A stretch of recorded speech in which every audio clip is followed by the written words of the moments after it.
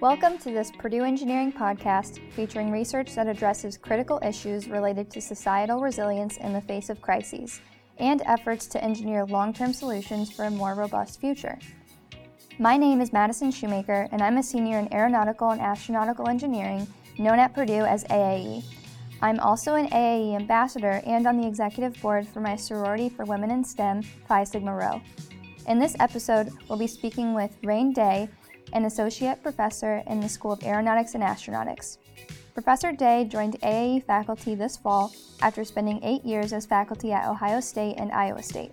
We'll learn more about her work with control of autonomous systems, computational optimization, networked with dynamical systems, and learning-enabled optimal control.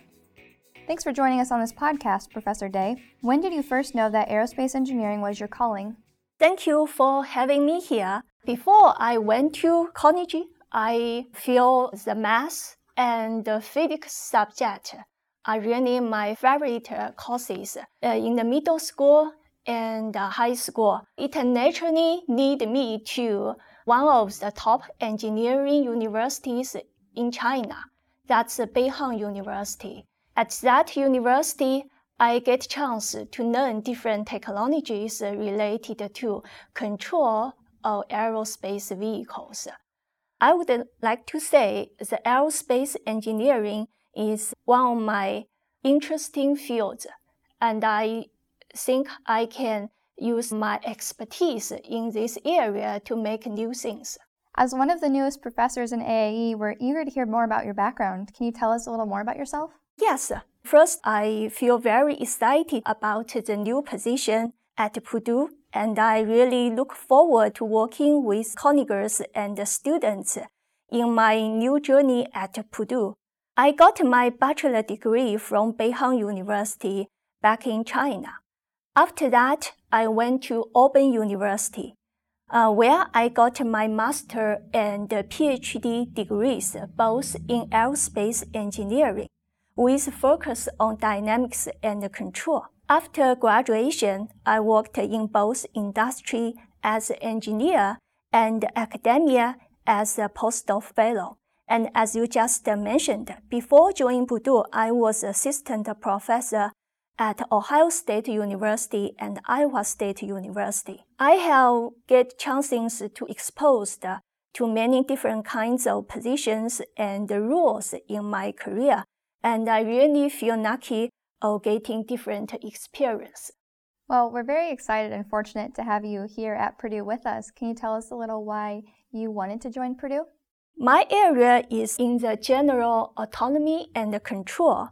As we all know, Purdue Engineering is among the top engineering schools. The AAE school has a long history of high reputation with many graduates made significant contributions to aerospace fields. So, the school also has recently built the world's largest unmanned aerial vehicle indoor test facility, and I get a chance to visit that facility before the pandemic.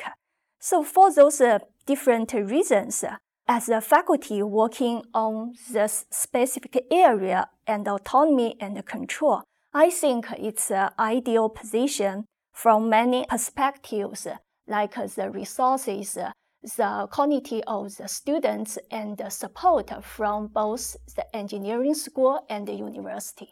Your research involves developing real-time optimal control algorithms for decision-making and path planning of autonomous systems.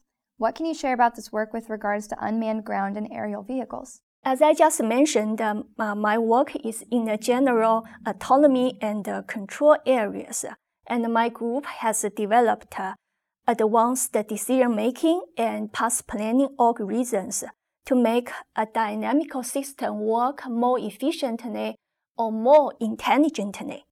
The dynamical system I mentioned here, they could be a drone or unmanned ground vehicle. Basically, they do not need human interactions to make them work. We want to figure out if such a dynamical system has restricted mobility or under limited resources, how to accomplish assigned task in an optimal way. For example, Can we make them work using minimum fuel, or can they accomplish a task in minimum time? So among those work, I particularly focus on realizing long-term autonomy. That is, we try to answer the question how to make a unmanned ground and aerial vehicle that work several days or several weeks or even persistently in outdoor environment if they get engaged in some extremely long duration work. Now let's get into some specifics of your research. Your research groups have developed real-time optimal control algorithms for decision-making and path planning of autonomous systems. You've already received several national awards in your career, including the NSF Career Award. Can you tell us a little more about that project? This project is related to the long-duration operation of unmanned ground and aerial vehicles, and I use the terminology long-term autonomy. We get inspired by the renewable energy, such as the solar energy, which has already been applied in our power system. I aim to extend the operational time of these unmanned vehicles by harvesting solar energy from the environment.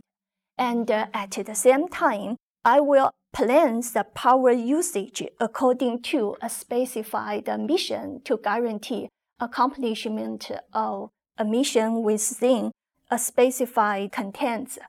For example, if we want those unmanned ground or aerial vehicles to do a search and rescue that will last several days, how can we make them work without recalling them for recharging?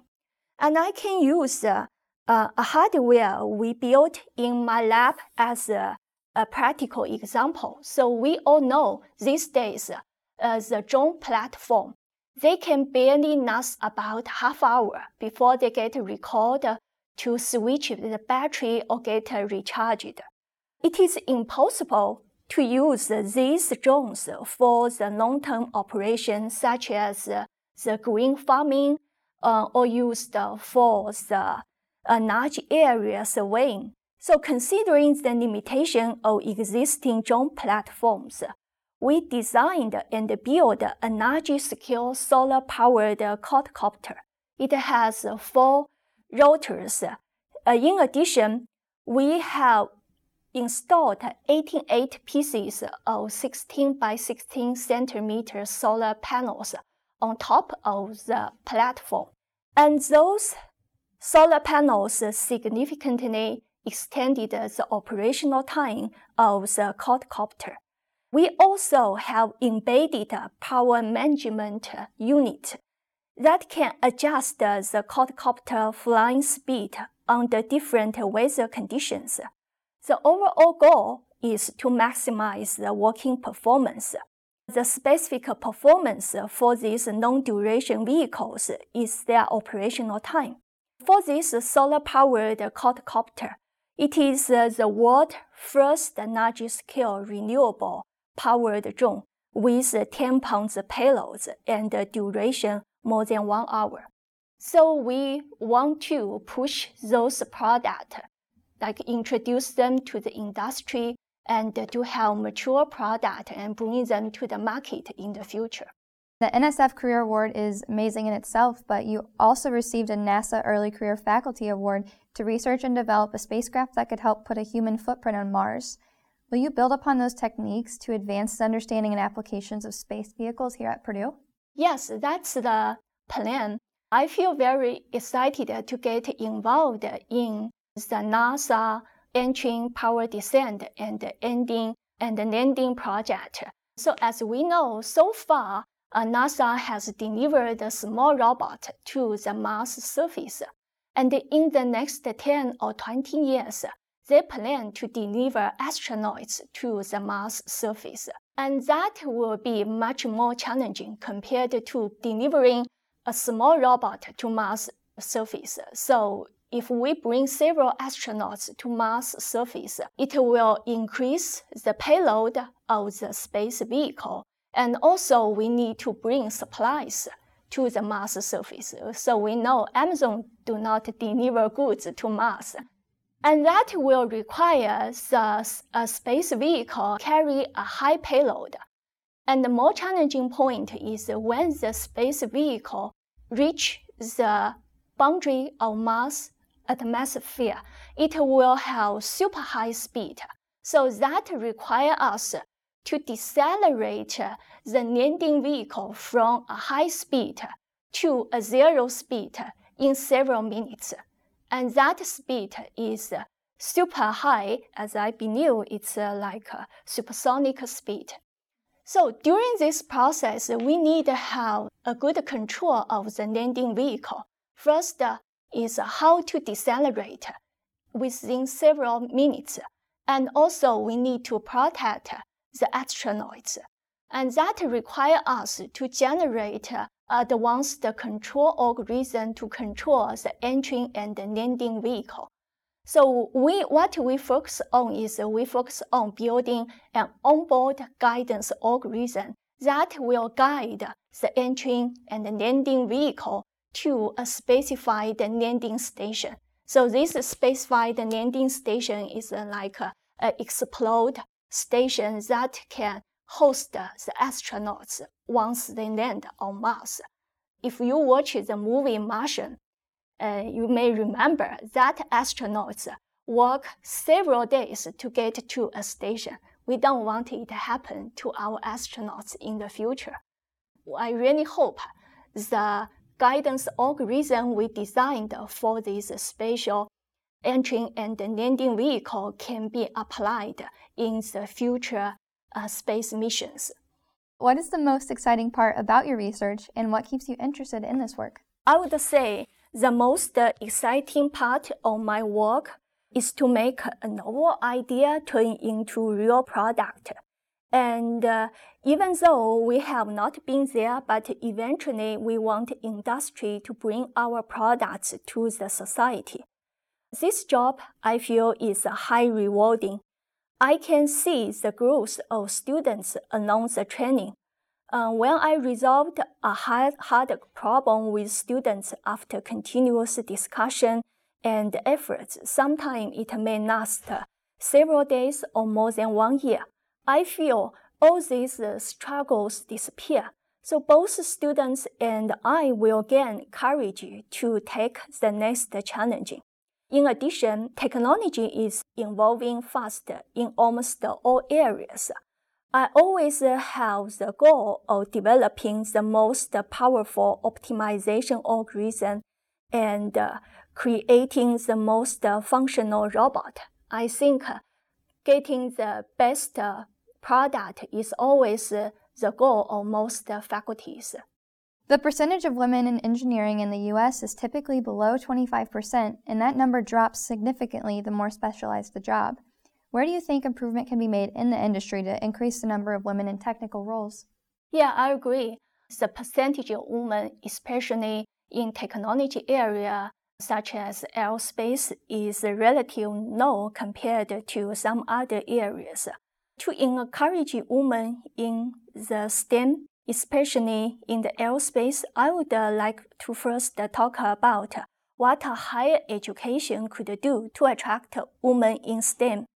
From conversation with several female students in high school and middle school, most of them feel being an aerospace engineer seems too challenging and too far away from them. We may need to bridge the aerospace technology with the STEM subjects to make young people know sending satellite to space is not a miracle. It is built on STEM knowledges, and they can contribute to one of them. So in the past years, my lab hosted visitors from local middle and high school to show how to make robots work autonomously by providing some simple demo. I also give open public lecture in the topic the path of being an aerospace engineer, especially to middle and high school female students. I believe these interaction activities will encourage more female into STEM.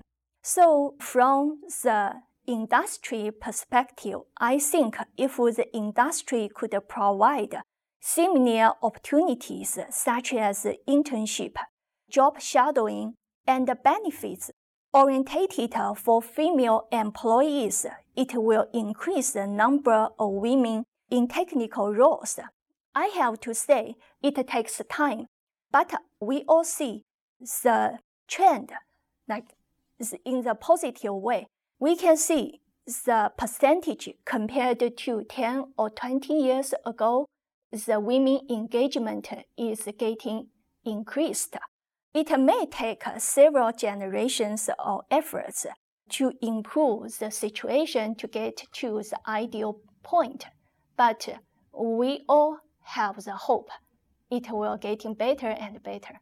So what advice would you share with potential undergraduate and graduate students who might be interested in working in your area of interest?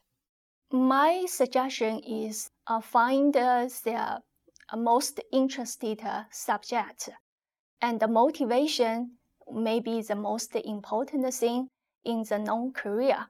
They may get frustrated during this process, especially for PhD students. Almost all the PhD students have some frustration period without progress of their research. So under those difficult times, the motivation may be the most important thing.